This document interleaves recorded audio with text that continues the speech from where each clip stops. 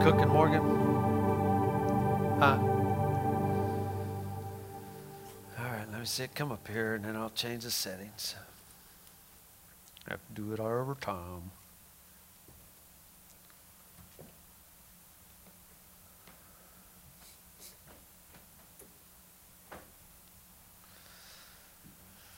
Okay.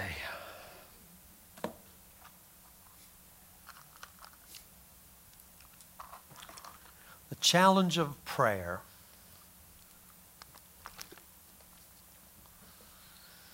The challenge of prayer, part 9. This will probably end it right here. We're going to be in Isaiah, over in chapter 40. Isaiah chapter 40. And I'm going to read verse 27 through 29. Why sayest thou, O Jacob, and speakest, O Israel, my way is hid from the Lord, and my judgment, or my just claim, is passed over from my God? Hast thou not known, hast thou not heard, that the everlasting God, the Lord, the Creator of the ends of the earth, fainteth not, neither is weary? There is no searching of his understanding. He giveth power to the faint, and to them that have no might he increaseth strength. Hopefully by now, we've had 8 previous weeks on prayer. Hopefully the Holy Spirit has excited us, and we can realize our office of priest of the new covenant. When I say that, there's a lot of people this morning to be in church. They had watch nights. They do all of that other stuff. But I wonder, really, do people even realize who they are? What their function is? What their work of the ministry really is? Because I see the posts from these same people, no matter what your circumstances, guys, we all got a mess going on. We all got circumstances. It's all falling down around us. If you ain't known that yet, just open up. Open your eyes and see, But we've been called to something. What worthy of the calling wherewith you've been called. There was a reason you got called out. Priest of the new covenant. Those who are kings reign with Jesus Christ, who sat in the true throne of the universe and order the events upon the earth. There's an excitement about that. We've been talking about prayer, but, I come up against, even in the church, the argument is, when is the rapture? Pre-trib, mid-trib, post-trib. Nobody even contemplates doing something about it or fixing the mess, because they don't really believe we have any authority on the earth. You're singing a song. I love that song, Our Father in heaven, hallowed be thy name. Thy kingdom come. Jesus said, pray that prayer. He didn't say pray that you would go to the kingdom. Pray thy kingdom come and thy will be done. We're in the earth, on the earth as it is in heaven. You're ministers of the new covenant. You are, we'll get into this more at another time, ambassadors of heaven. You are here to bring heaven to the earth, to dispel of the darkness. But the church doesn't believe that. The people don't believe that. Oh, just get me out of here. We have no authority here. Remember, he said, this was one of our previous lessons. He gave the earth to the children of men. It's yours. There should be an excitement about that.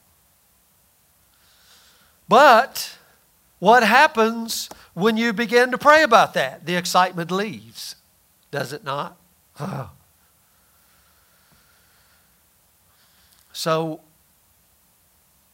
we'll go through why, but you'll see. So let's understand how important this is. I've known by experience, I know you have too, if you've ever tried this prayer. I'm telling you, the least attended service in all of church is the prayer service, and this is supposed to be a house of prayer. Oh, we can show up to midnight services and worship services and Christmas plays, but you call for a prayer service where we're just going to get down and do what we're called to do.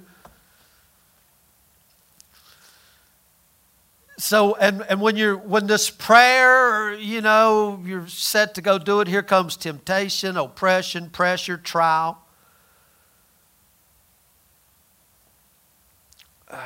And let me say this. And when you're doing the work, we'll say it this way, of the ministry,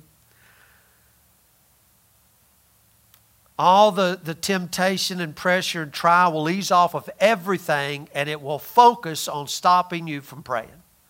The world will come at you to stop you from praying. Why is that? Why is that? Have you ever wondered? I mean, how many of you, you want to go to sleep at night? Open up your Bible. And within 5 minutes, your eyes will be 100 pounds. Why is that? There's something there that wants to stop you from reading, from hearing from the Lord. The same thing that wants to stop you from praying. The powers of darkness would rather see me work like an idiot at the work of God than to pray. They would rather have you into 1,000 programs and ministries than to do the work of the priesthood, which is to pray. As long as I'm not praying, there's no problem. But let me begin to pray, and any opposition that was directed at my public work, whatever it is, it'll ease off, and everything plus will come at you to stop you from praying. It'll be the hardest thing that you ever attempted to do. This is why we call it the challenge of prayer.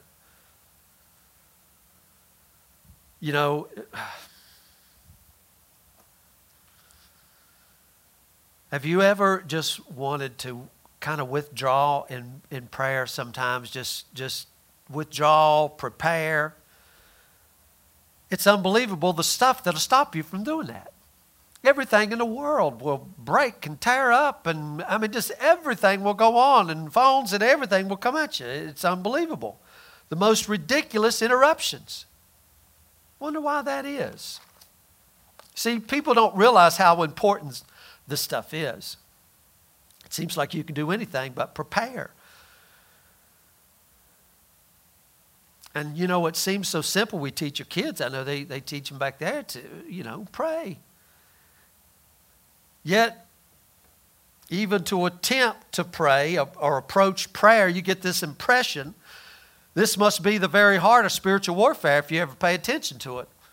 And I'm going to bring some spiritual warfare right down because I like to have it where the rubber meets the road, because if we don't recognize our enemy and his tactics, he will wool us to death. And we won't even know it. We've watched too many exorcist movies and we think, we're fighting the devil and it's green pea soup and all this other stuff, but it's not. Paul said he's subtle. You know what subtle means? That means it's happening and you don't even know it's happening. That means the mice is behind your TV chewing your cables in two, and you don't even realize it until you turn the TV on and you ain't got no TV. It's subtle. It's subtle. If you look at Ephesians 6, it says you take up the whole armor of God in order to pray. The whole spiritual warfare there is what? Prayer. The whole thing's about prayer. Spiritual warfare is not fighting the devil. It's praying always with all prayer and supplication in the Spirit. That's what Paul says. Praying always with all prayer and supplication in the Spirit. So the actual heart of spiritual warfare, prayer.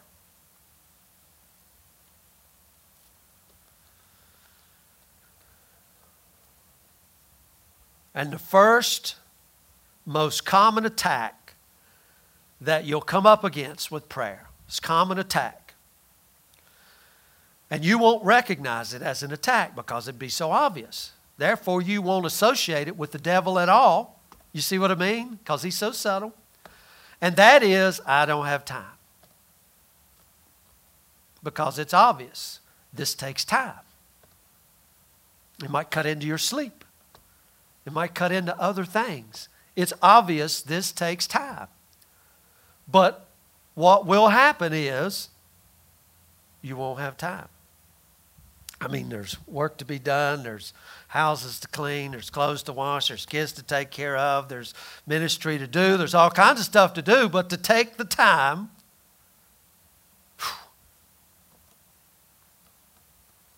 and I'm not talking about your little nursery rhyme prayers that I said growing up, now lay me down to sleep or pray the Lord my soul to keep. I'm not talking, we're talking warfare here. I mean, do you want things to change? This is a work. This is a labor here.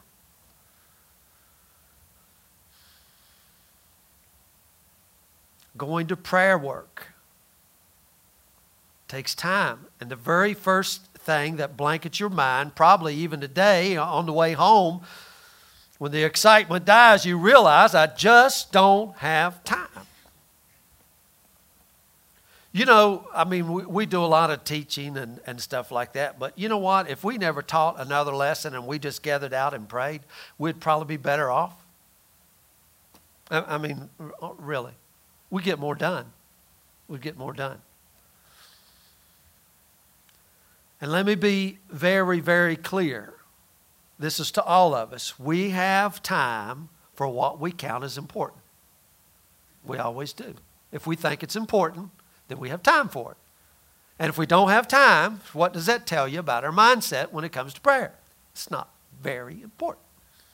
If something is significant in our lives, meaningful, necessary for life, I guarantee you, I don't like to do it, but I have to wash clothes every week. And you know what? Whether I want to or not, sometimes it's late at night. I got to get my work clothes ready, and I just have to wash. Of course, it ain't hard now. Put them in the washing machine. You know, hit the button. But you know, you have to do it. You have to make time for it. It's necessary. We find the time for it. We do it even if we have to stay up late at night or get up early in the morning. Whatever we got to do, we'll find the time. Now, how do we look at prayer? If I think of prayer as some godly exercise that will have an effect on me, that is, if I pray, I become more godly. If I pray, I become more saintly, then really it can wait.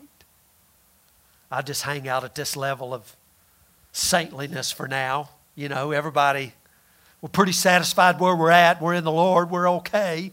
You know, then we start judging. Well, at least I'm not like old Joey over there. I mean, that guy, pretty satisfied where I'm at. So praying then just becomes, you know, we're okay where we're at. It can wait. And if prayer is just this relationship interaction between me and God, if prayer just does something to me and it's just a godly thing to do, and I'll get to it later when I have time. You know, when I have time.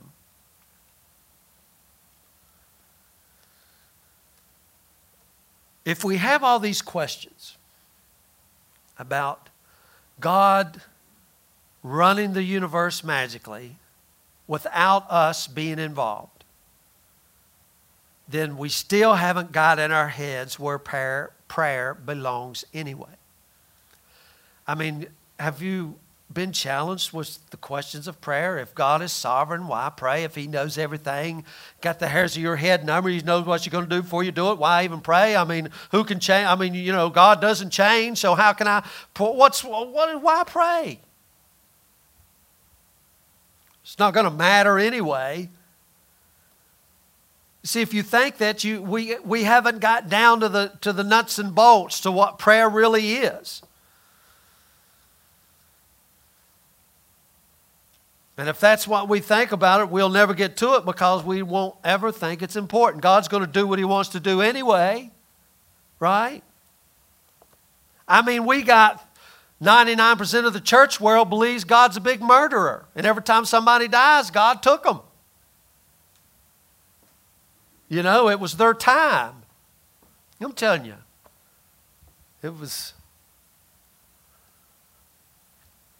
but death is unnatural.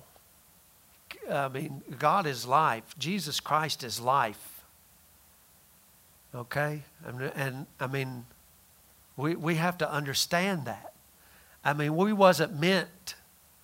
All this stuff that we have to go through, guys, God didn't make cancer. I want you to get a hold of that. He didn't make that. We live in a stinking fallen world. And until God's people get tired of it and stamp their foot down, they will never do nothing about it. And the whole church world mentality is, just get us out of here. And he says, I gave it to you. Now, I mean, Jesus even told them, how long have I suffered to be with you? When are you guys going to get it? I said, go out. I've given you power over the devils and go cast them out. Go heal the sick. Go do it. I told you to go do it. Oh, but when I begin to pray, Lord, I don't really have to, just get me out of here. You see? Church locked in babyhood. But if prayer means the bringing of the will of God to be done in my life and the lives of others,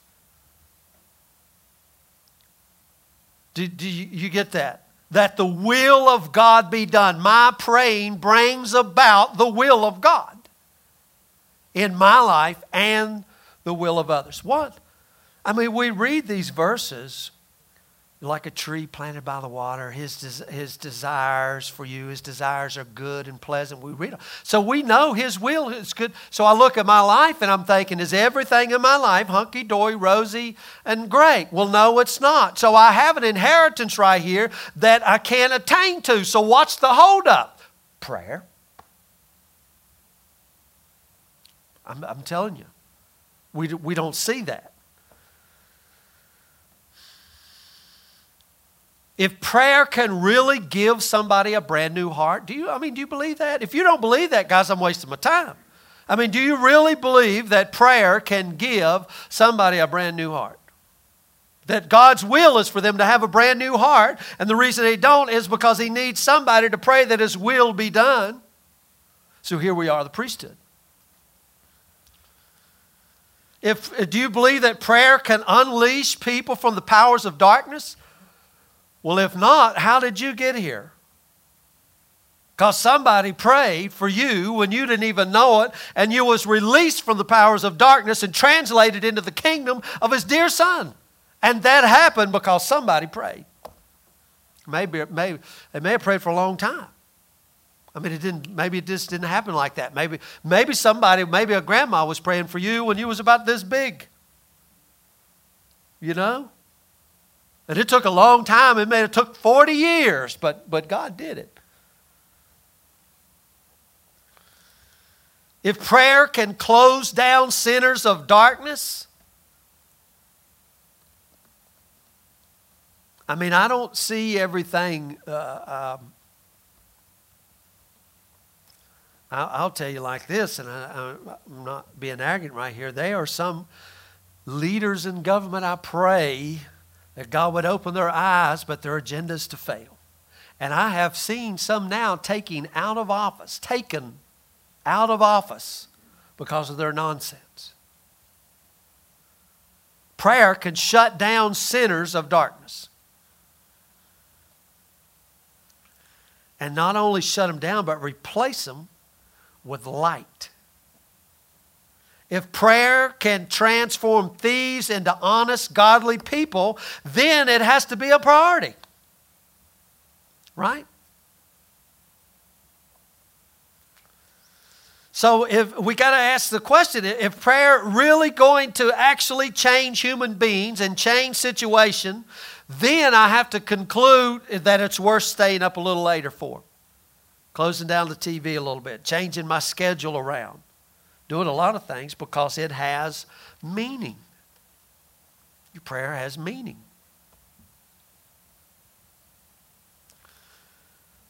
And I want you to recognize this. I want you to have this mindset that if it won't get done if I don't do it. I mean, you ever think like that? Most of the time in the church world, what is it? Pray for me. I don't really have time to pray for me. I want you to pray for me. Right? I want you to pray for me. I'm too busy. I want you to pray that the Lord would give me more time. Do you understand? I want you to pray for me. So it's, we don't have that much. And with that mindset, I want you to understand the Proverbs story of the lazy man. You ever read about the lazy man sitting back in his rocking chair? Tracy talks about this in Proverbs 6:10. He says, a little sleep, a little slumber, like folding of the hands to rest. You know what that means? 10 more minutes. Snooze. 10 more minutes. Snooze. Anybody do that? See, I always set my clock early so I can snooze it about 5 times. Tracy, she's a lot smarter than me. She sets her clock across the room, so she has to get up and go turn it off. And she says, why don't you just sleep to the last minute? I don't know. There's just something lazy in me that likes to hit the snooze button. And then you know what's worst of all is when you have to get up at 5:45 and you wake up at 5:43. Does that suck or what? Yeah. The lazy man. 10 more minutes. I mean, the Proverbs tell us, go look at this lazy man's farm. It's full of weeds. The stones are falling down. His house is a wreck. Look at him. He's lazy. And I'm going to tell you what, you're not going to believe this, but in the kingdom of heaven, there's no room for laziness, or we wouldn't have the book of Proverbs. It was always about business. I mean, remember when we started out in this kingdom business? I mean, when you're running a business, and it's not just running a business, running the universe from the throne of God, bringing about implementing the will of God into the earth, man, who's got time for sleep? You really want to get down to it. Who's got time for sleep? Because if you're a farmer, and I want to tell you what, I know a little bit about this, you probably do too, there's a window of opportunity. You can't say, I'll plant tomorrow. You got to get it today. I mean, we start getting ready, and in the springtime, you've got everything plowed up, you got it right, and then you know what you got to wait for? You got to wait for the dry day. And when that dry day hits and you ever heard the old saying, April showers bring May flowers? Sometimes in April it might rain 17 days out of the month. You get 2 days, you got to plant. It doesn't matter. God forbid it might be on a Sunday. You got to put your taters in the ground.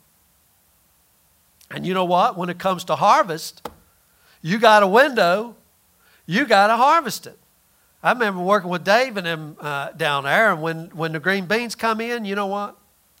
They had to get them.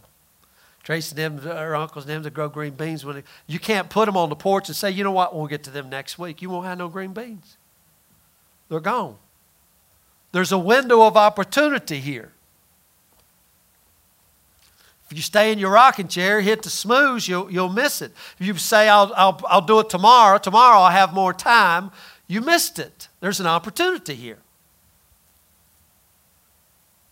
So if we can understand that prayer is the strategy, you don't know what strategy is. That strategy is a warfare kind of term, Today there'll be a bunch of NFL football games on, and each coach has looked over their opponent and studied and come up with, they call it a game plan. It's really a strategy of how they're going to attack this side, or this guy's weak, or this matchup. Prayer is the strategy of the glorified King of Kings. That's his strategy. That's his game plan. And if I recognize there's strategic windows of opportunity that would have me involved in, or have me involved with him. You remember Esther? You remember what Mordecai told her? Who knows if you've been called to the kingdom for such a time as this? What an opportunity. What an opportunity. And I can guarantee you, every one of you have been called to the kingdom for such a time as this. Yet, we still complain. Now, I don't know if you guys have heard of this guy or not. I get a lot of stuff, but his name is E.M. Bounds. And he wrote about people from a long time ago. He writes, everyone who prayed all night and who, when I read books like that, sometimes I find myself in guilt. When I read about these guys who pray for somebody for 40 years and I'm thinking, oh God, I don't have 10 minutes. And then I end up putting myself in guilt. And these people that were doing this prayer, they were doing it before they had central heating and air. You know what I mean? Before they had electricity. These people spent hours in prayer every day. I would just say, this is a simple question. I wasn't born in the late 40s or early 50s. But everything I've read says that was the greatest generation in American history. I don't know. Now, if I know anything, there was a lot of praying people during that time. You know what I mean? And then what happened, we're way over here. We're not in the greatest generation overall.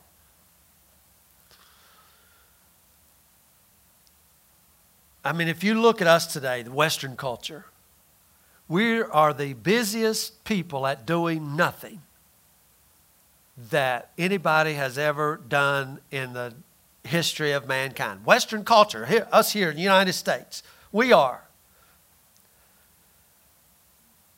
There is averages, now this is kind of an old survey because this has changed, but the average American was spending 40 to 50 hours a week watching TV.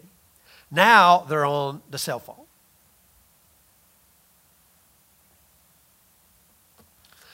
And when it comes to prayer, what happens? I don't have time.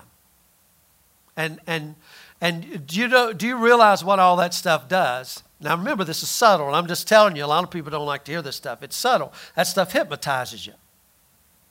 Its whole function is to hypnotize you and put their agenda inside of you, and that's what it does. And so much so that you'll even plan your day around an 8 o'clock TV show. And I'm not saying you, we're all in this. We're all guilty.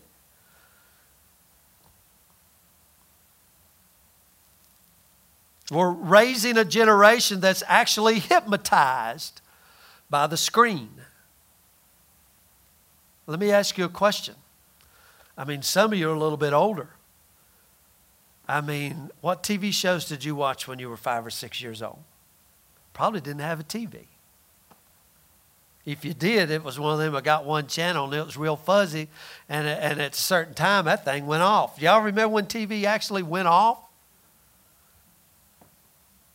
You get that, and you just get colors up on your screen. If you got a black and white, it just goes gray, and then it comes on at a certain time in the morning. Well, now, kids, everybody is hypnotized. It's like, y'all be quiet, I'll do my thing. Put this screen up in your face, and so we fell right into the trap. Fell right into the trap. And our whole function here is what? House of prayer. But who has time? And then we think, well, these crazy kids are driving me crazy. Well, I wonder why. And with all the modern devices that we have, all the modern devices are supposed to save you time. Do you realize if we didn't have the modern vehicles that we do, y'all probably wouldn't have made it today? Because y'all had to get on a horse or start walking on about Friday, y'all coming all the way from council to get here. And you know what? It'd be like, it's too long. And I don't blame you. I wasn't going to ride a horse no 40 miles either. So we get modern devices to make things a whole lot easier and a whole lot quicker. And instead of taking the time that we've saved I mean, do y'all remember the day if you wanted to cook something, somebody had to go get some wood and build a fire in the cook stove? And I mean, this was an all-day affair, and some ladies never let the fire go out because it took too long to build it, so you might be in the kitchen 7, 8, 9 hours a day. And now I can be in the kitchen for 3 minutes and 35 seconds, how long it takes me to fix my bowl of spicy beans. Put them in, do. Ding, done. So what do I do with the other 7 hours? I fill it up with stupid stuff. I shouldn't say this. It's kind of oxymoron. I saw this morning on TV. But I did. I'm busted, ain't I? Do you realize there's about 38,000 people in Tazewell County? 38,000. That's pretty close. Might be a little more, a little less. Do you know there is 90,000 homeless people in Los Angeles alone? Imagine every single person in Tazewell County, 3 times over, homeless, living on the street. It's unfathomable, isn't it? Now we see that, but you know what? That's out there. Is that the kingdom of heaven? Is that God's will? I mean, is it God's will for us every Monday morning to get a police report from Chicago that looks like it did in 1968 from Da Nang, for all the people getting killed and shot, and from Philadelphia and the little kids being shot and killed? Is that God's will? When we're supposed to be touted as the greatest nation, and everybody wants to put it up under God, and we're not doing our duty. And what is our duty? What is our ministry? To implement the will of God in the earth, and it's done through prayer, and we don't have time. We don't have time. You remember Daniel? Prophet Daniel? Daniel was a minister of the state in the Babylonian Empire. I mean, he's the prime minister here. He was in the government, yet this guy prayed all the time. When the scripture says he prayed 3 times, he prayed 3 times a day. And he went to his house and he opened up the window, as Solomon said, and turned his face towards Jerusalem and prayed. And his prayer had so much effect on the people around that they thrown him in a den of lions. What I'm telling you is he was serious about his prayer business. And you know what happened? I mean, even the old king saw the glory of God and declared there's none other than the God of Israel. Now, how did that come about? Daniel was praying. He opened that window and he prayed every day. It has an effect. I'm sure Daniel wasn't saying, man, I hope I get thrown in a lion's den.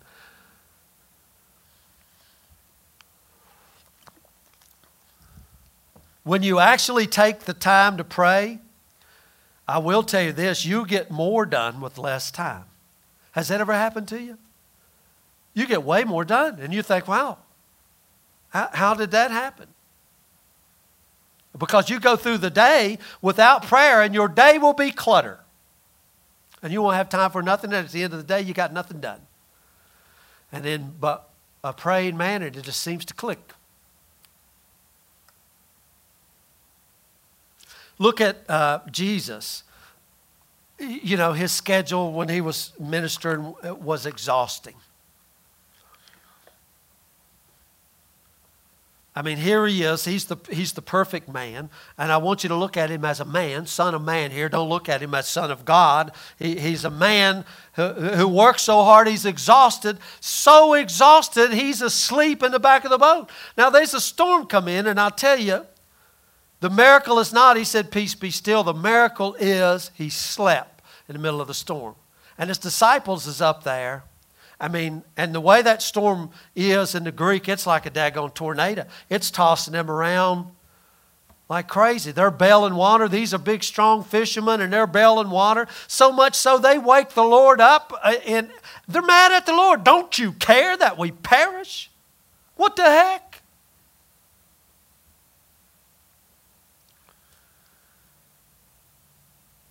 He was exhausted. But you know what the scripture says? he still took time to spend with his Father. No matter what. Wasn't nothing getting, well, I'll sleep on the boat. I'll sleep in the storm. But I'm having my alone time with Dad. I mean, that was, remember, he's the prototype here. Jesus had to take his time to spend with his Father. You know what the Scripture says when he went to Gethsemane, and people just read that like that's the end. It says, which was his custom. You know what custom is? He did this all the time. Going to Gethsemane, yeah, that's what he always does. We're reading, looking back, but oh, where's Jesus? In Gethsemane. It's what he does. He does it every night. He took the time to pray because it was of supreme importance. What he learned in the nighttime, in the night hours with his Father, he goes out and does it during the day. So it's not a matter, this praying, it's not a matter of feeling, oh, I feel like praying. It's a matter of doing the business of the kingdom of God. It's throne business. You know, I don't know about you, but, you know, some of us have a job. I maybe ask Neil or myself, I don't wake up every day and say, man, I can't wait to go to work. I'm so excited about it. I can't wait. I can't wait to go at 2 in the morning and plow snow. I mean, I'm so excited about it. But you know what? You're doing the business. And we're in the business of the kingdom. And when you're in the business of the kingdom, it's gotten, because if I went to work when I felt like it, I'd have been retired. You know what I'm saying? But we're in the business. And when you're in the business, you know, Jeff is in the business. When you're in the business, it doesn't really matter if you feel like it or not. This is my business, and you go do it. And sometimes my fingers hurt and my knees hurt, but I must. Jesus said, I must be about his Father's what? I mean, why didn't he use another term? Why didn't he say, my Father's farm, my Father's whatever? He said, my Father's business. Business is something that you run. And if you're going to have a successful business, you got to go out there and get it done. Am I making sense?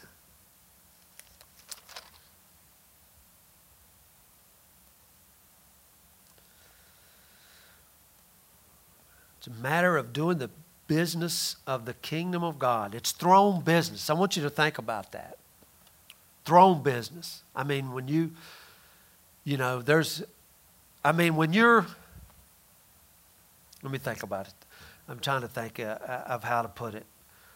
Let's say that you and your dad is owning a business, and your dad has called for the members of the board together tonight at 2 a.m. You know what? I don't care what's going on tonight at 2 a.m. Your little butt better be there at that meeting. You know what I mean? Because there's business to be done, and there's an opportunity here, and there's His will to be implemented. So I hope that we would pray that the Holy Spirit would reorder our days to the mind of God, reorder our hours to the mind of God. Scripture says, pray without ceasing. Has that ever bothered you, pray without ceasing? What the heck does that mean? I'm going to give you a medical term because Paul probably stole this from Luke. You know, Luke was a physician. Luke wasn't an apostle. He was a physician, and he followed Paul around, and he wrote the book of Acts. And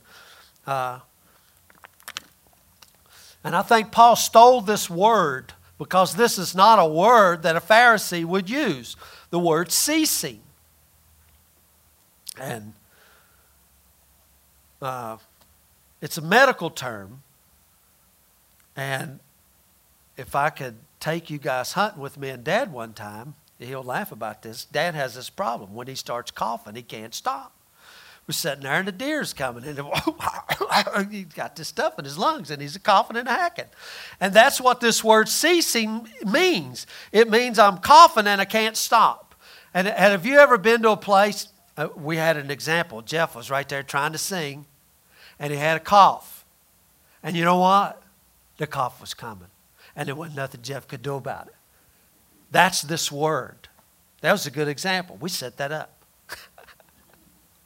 I said, Jeff, in the middle of the song, start coughing. I'll use it later. He said, all right. That's what, and you guys know that. It's like a sneeze. You can't stop it. It's this cough. It's down in here, and you're just trying to, it's coming out. That's what this word means. Pray without ceasing. Pray like a person who can't suppress his cough. Does this kind of bring it down? You can't hold it back. It means that as the Holy Spirit is praying within you the prayers of Jesus throughout your day, there'll be urges. So you slip away and pray. And I'll tell you, one of them, and I use this often, is in your vehicle. Driving. Most people drive to work by themselves. And at one time I was working down St. Paul, and I really enjoyed the morning and evening time. The drive down took about 45, 50 minutes. The drive back, and that was good time. But you know what happens is now we're in such a rush. Do you realize, I want you to think about this, a red light. What does a red light do most times? It ticks people off. What an opportunity to stop and pray. I'm just saying. Standing in line at the grocery store. What an opportunity. But see, the lazy man, right, he misses all the opportunities, right? But if our whole mindset is tuned towards this, you get what I'm saying. So you slip away and pray. So the first attack with your prayer life will always be you don't have time. And it'll be so subtle, you won't recognize it.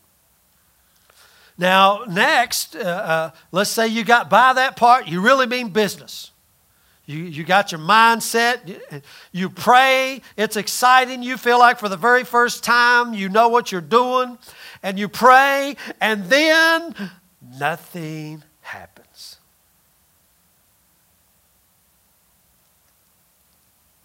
Not a visible sign anywhere. Has that ever happened?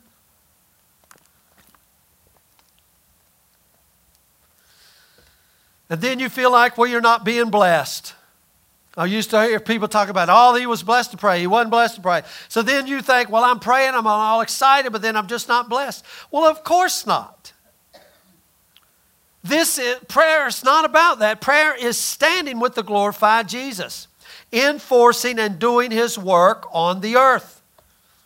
Doing His work against the darkness, against the will of this world, against our own flesh. And in the midst of that, nothing is happening. What happens? You become discouraged. You become frustrated. There's no sense that you have your Father's ear. Do you get what I'm saying? That's why people always ask everybody else to pray. And I'm thinking, you know what, guys? We're all priests here. We all have the same calling. There's only one calling. Go look. We're all in this business. But everybody said, you pray. Well, you pray. You got God's ear, I don't. This is exactly what I'm talking about. You sense this frustration. You're closer to God than me. If I'm in Christ and you're in Christ, how can I be closer to Christ than you?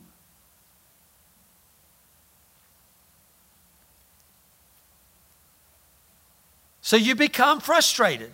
You know what they're called in the Scriptures? Flaming arrows, fiery darts. You know what a flaming arrow is? You remember ever watched the old Roman stuff? They would put the pitch out there and set the arrow on fire. When they would shoot the arrow, whatever the arrow hit, set everything on fire. I mean, he says that right here in Ephesians. Let me go give it to you. Ephesians chapter 6. Above all, taking the shield of faith, chapter 6, verse 16, wherewith ye shall be able to quench all the fiery darts of the wicked. Fiery darts. And those fiery darts come, and I'm going to tell you what, the devil knows what he's doing. He shoots them right at your head. He doesn't aim for a body blow. He aims for your gourd. And he sets a fiery dart right in your head, and it sets on fire your whole brain. One of the expressions of the fiery darts is doubt. That's the reason I say you pray for me. You're closer to God than me. You got God's ear. I don't. So what have I done? He shot that arrow, and he's hit me right in the head with it. And the arrow says, you're not as holy as that guy over there. You're not as holy as them. Man, they're really saintly. They pray 57 hours a day. So you have doubt. It's every time doubt comes in. You know, double-minded man is what unstable in all of his. You know what unstable is? We went to eat the other night, and Morgan was sitting on one side, and me and Tracy sit on the other side. And if we put our elbows, you're not supposed to put your elbows on the table. Put your forearms on the table would lean our way. Morgan put her down on the table would lean that way. You know what I mean? Like, don't that drive you crazy? Boom, boom, boom, boom, boom. Doubt. Double-minded man, a doubting man is what? Unstable in all his ways. And we're trying to run a business. You can't have unstable people trying to run your business. Can you? Got to have good, dependable people that show up every day and do their due diligence. And this is prayer. So what happens is that he shoots this fiery dart, and tell me if this ain't true, and you think you're the oddball. Everyone else is closer to God. Everyone else has got it down. My life is a wreck. Their life is so good. And mine's not. I'm the one person that Jesus can't do nothing with. Every time you think that, I want you to know you're walking around in the spirit world and everybody's laughing at you because you got 14 burning arrows stuck in your head and you don't even know it. You don't even know it. Y'all remember Steve Martin used to have that arrow in his head?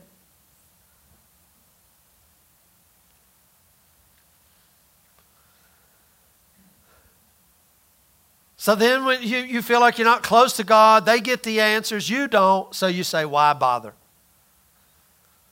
This is where everything I have said so far in these other 8 lessons is of such importance. That laying the platform, you remember the platform, the foundation, you know, the double-minded man is unstable. That's why you got to go back to the rock. Jesus is the rock, this platform, that becoming sure on the basis of the finished work. You're not holy because anything you did. I don't care if you did 1,000 more works than me. All our righteousness is filthy rags before God. You are holy for the same reason I am holy. Because of the finished work of Jesus Christ. He did it. You bring nothing to the table. Nothing. And thank God for that. So he that compares himself among himself, they're foolish.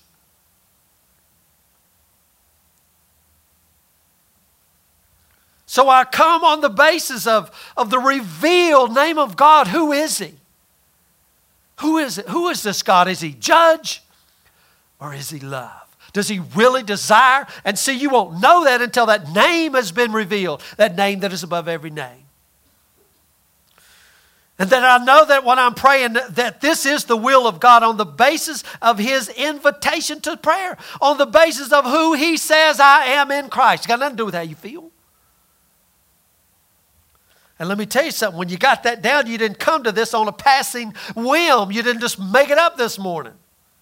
You came on this platform, and when all of these fiery darts come at you, the shield of faith catches all the arrows.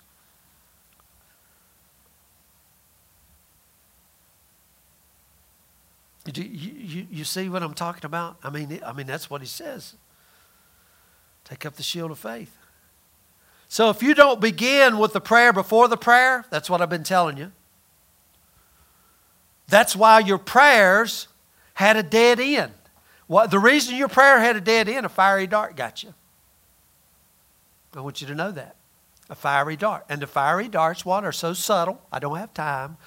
I'm an oddball. I'm in doubt. Fiery dart got you. I told you, walking around with a bunch of fiery darts. So how do you get rid of the fiery darts? The shield of faith. Which is what is that faith? When you know what faith is, believing that I'm as close to God as Charles Spurgeon, as Apostle Paul. Because I'm in Christ and He's in me. And I'm in Him.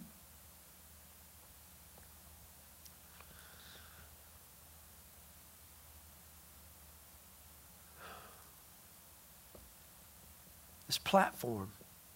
So I want you to think about them fiery darts. When you got this faith, this platform, you got something to stand on that'll absorb the fiery darts. You got to realize it's not you. I mean, you'll think it's you, but it's not you. And let me say this. Have you ever second thought anything? Yeah, upon second thought. Right? Upon second thought. Second thoughts are rarely from God. You remember Peter's first thought? Peter's first thought was, Lord, if that's you, bid me come. His first thought was, I can walk on this water. If that's you, Lord, I can walk on the water. And Peter got out of the boat and walked a pretty good ways on the water. But what was Peter's second thought? I ain't supposed to be doing this. This is not right. People don't walk on water. This is crazy. Look at them waves, man. I'm going to drown. Your second thought, he was doubting, wasn't he? Second thoughts aren't from God. First thoughts, opportunities. So go back to the platform. What does the platform? Reestablish yourself. Your faith is refreshed and strengthened. You remember Jesus, he tells a parable. I won't go into the parable in Luke chapter 18. I think that's of the woman that keeps going to the judge. He tells this parable, and in chapter 18, verse 1, that men ought to always to pray and to faint not, or not to faint. And this parable he tells us in the context of prayer. What Jesus is saying here is there's a strong suggestion that when you pray, you're liable to faint. That's why he gave this parable. Now, you know, that's where we are over here in Isaiah, reading these verses here. Now, let me tell you what faint means. It means exactly what you think it does. To be completely without any spirit left in you. When I'm not talking the Holy Spirit here, but I mean you're done. You feel like you're half dead. You're exhausted. There's nothing left. You're downcast. And not only that, it means you're worn down. Y'all know what worn down is. Worn down is the same thing that's been coming at you for months and months and months and months. And you're worn down to a nub.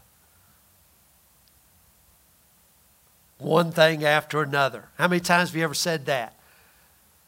One thing after another. That's this word faint here. Now Israel in the scriptures, now imagine this. Imagine this. I don't know how you think sometimes. Why did God, here's Israel, and they're in Egypt. They're in bondage. And where's their inheritance? It's over there. I just want you to think naturally. Why didn't God say, you know what, guys, don't worry. I'm going to take your inheritance, and I'm going to come in here and wipe out all the Egyptians and give you your inheritance here. He didn't do that. He said, come out and go over there. And he says, go take the land. I've given it to you. How many times in the Bible he says, go take your inheritance? Guys, this ain't preaching to church today. It's all pity, pity, pity me.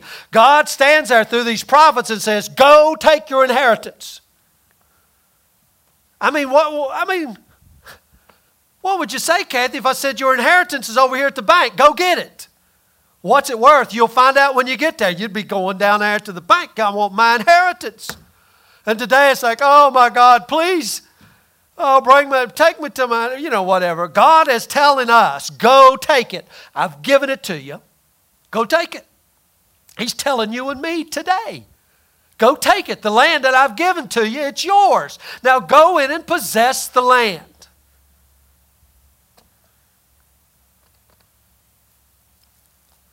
But you know what he told Joshua over and over? He told Moses this too, but to Joshua he says, go in and take it, but you're going to need to be strong and be of good courage.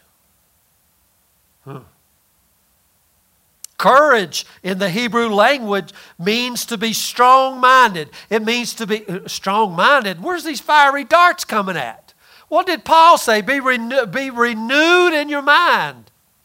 Set your affection on things above. We're all talking about mind. You have the mind of Christ. So these fiery darts are coming. You know, I don't agree with a whole lot of things he says, but I think Joyce Meyer wrote a book, The Battlefield of the Mind. Is that something like that? I mean, that's true. That's the battleground. That's where the fiery darts are coming. She was right. Courage means to be mentally alert. Here's another word. It means stubborn. Stubborn as a mule. You know, we think stubbornness is bad. Stubbornness ain't a bad thing if it's in the right direction. Because stubbornness means I'm not taking this any longer. You know what I mean? I'm not taking this anymore. I'm putting my foot down. Enough is enough is enough. I'm being stubborn. Stubbornness comes from God. It's His attribute. He lives in me. He lives in you. He didn't make us and then say, oh my gosh, what a bunch of stubborn people. They were stubborn, but they were stubborn in the wrong direction. They were stubborn towards God. They should have been stubborn towards Egypt or the enemies that was in the land. Courage means you put your foot down. It means you're determined. It means you won't give up. And this courage the Bible speaks of, without which you cannot take your inheritance, comes from God. Let me give you a psalm here. Psalm 27.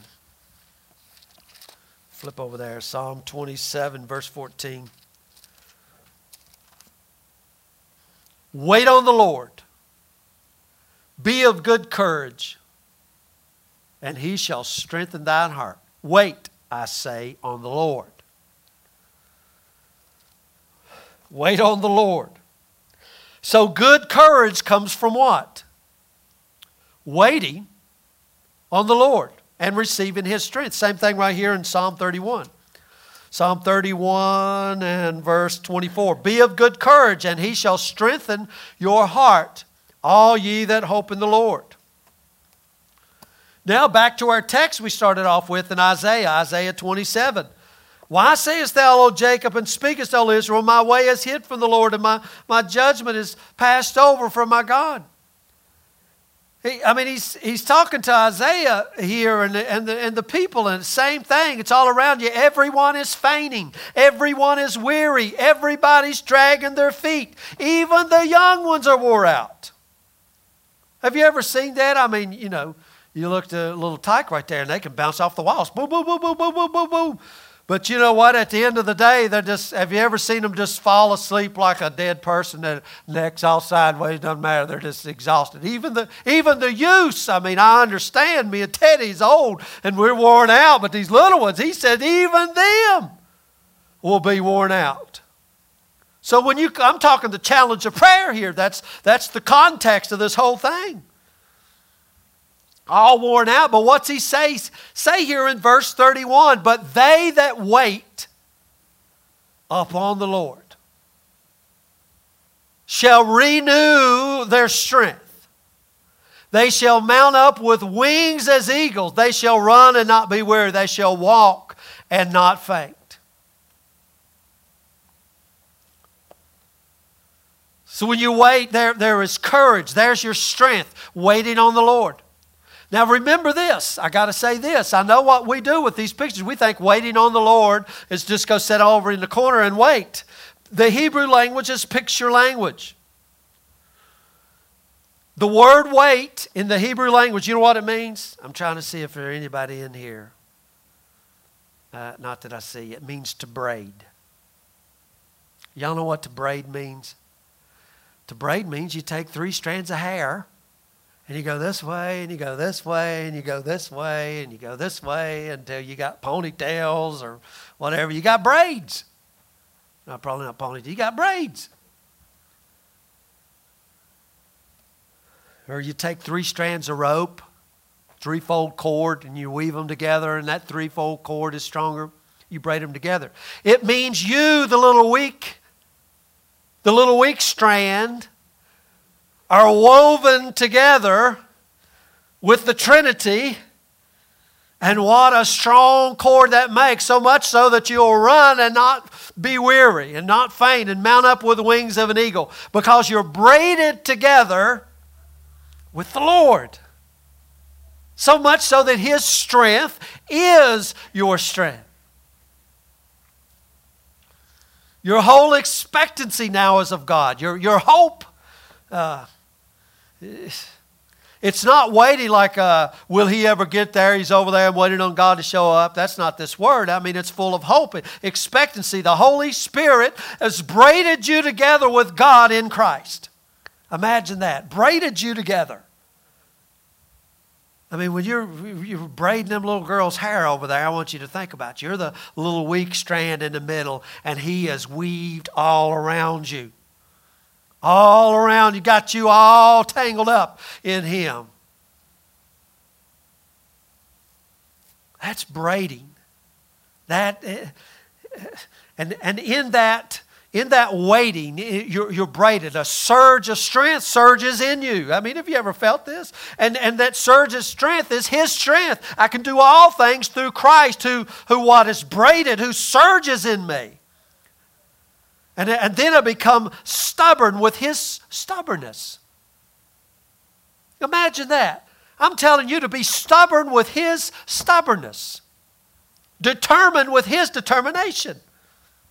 Now, the New Testament, this word over here, wait, but in the New Testament, it's a word filled with power. It's a word, dunamis. Anybody who's studied a little Greek knows this word dunamis. Dunamis is that dynamite power, that explosion power, or empower. You know, empower means I'm taking this power and putting it in you. Empower. In dunamis, that's what it is.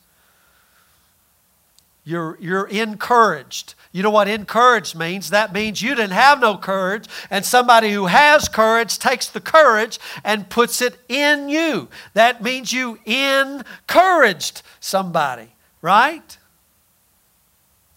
Be of good cheer. Be encouraged. I've overcome the world. I mean, He's done that in us. Here, I mean, in Colossians, look at this in Colossians 1. This is Paul. Colossians 1:29. Whereunto I also labor, striving according to His working. Paul says, I'm laboring here. I'm striving according to who's working? His working, which worketh in me, dunamis, mightily. I mean, this thing is working in me. This is this cough that can't stop. It keeps on coming. It's working in me. Paul says, I'm exhausted here, but He's working in me mightily. I'm finding strength. I didn't even know there was strength. Paul is saying, there is no way I could do this on my own. No way. And what's he says? What's he saying here? For I would that you knew what great conflict I have for you and for them at Laodicea, and for as many as have not seen my face in the flesh. I want you to know what great conflict, this agony, this striving, but He's working in me mightily. And then he tells us this prayer, that their hearts might be knit together. That their hearts might be comforted, encouraged, being knit together in love, and unto all riches of the full assurance of understanding, to the acknowledgement of the mystery of God and the Father and of Christ, in whom are hidden all the treasures of wisdom and knowledge. I mean, he tells them his prayer here. And this is what he wants for them, right? For them to be encouraged. But he's saying, I'm striving here.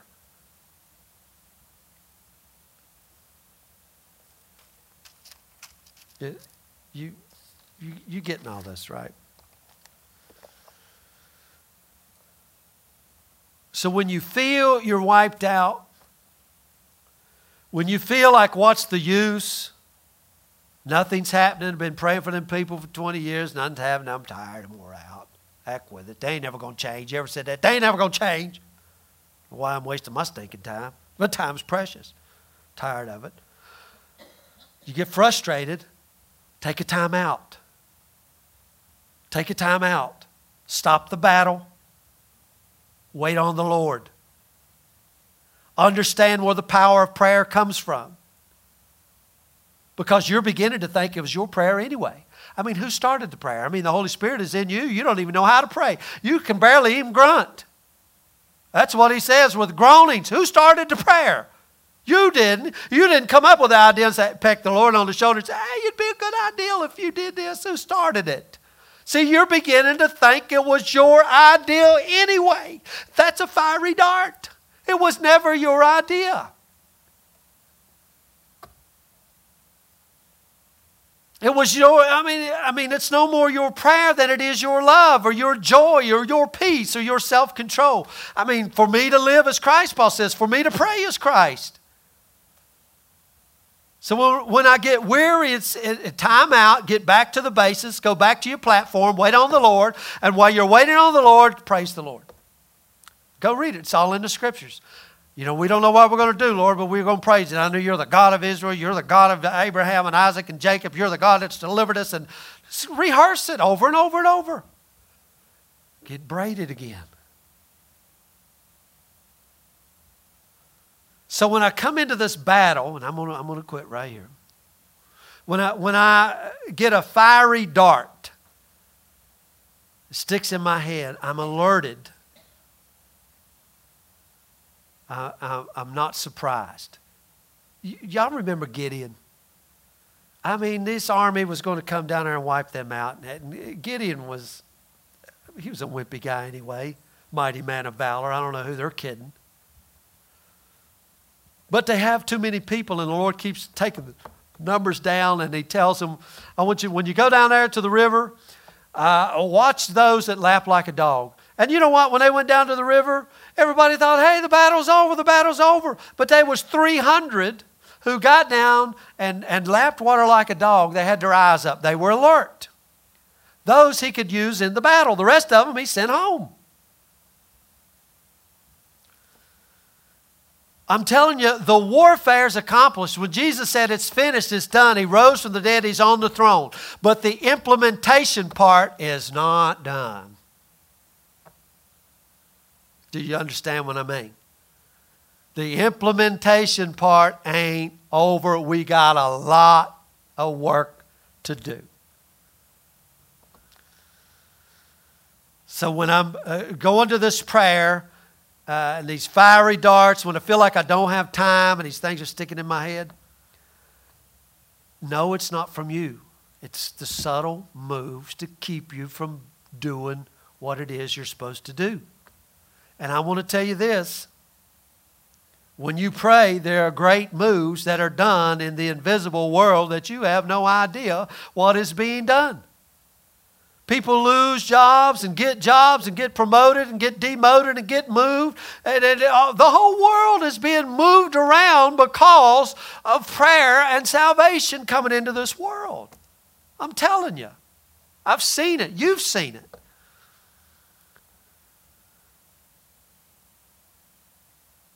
Things that are declared done in the heavenlies, then they become manifested in the visible world. But I'm telling you, it takes time. The reason it takes time is because God will never violate yours or my free will. He won't do it. Just because I pray for somebody and pray for them to be saved or whatever, he's not going to just go over there and do it. So how does he do it? I mean, God in his wondrous ways, his ways mysterious, but I can tell you this, same thing happened. You know, sometimes when people do stupid stuff, he can make them so tired of it. You know what I mean? Till it becomes disgusting to them to do that. But on the other side of it, he says what? By my loving kindness have I drawn thee. It takes time. And we sung that song, and I'm going to end this right here. Thy kingdom come, thy will be done in the earth as it is in heaven. You get that? That's the challenge of prayer. Just as we're about to pray, I'm getting a phone call. And it's work. We're about to have communion, and it's work.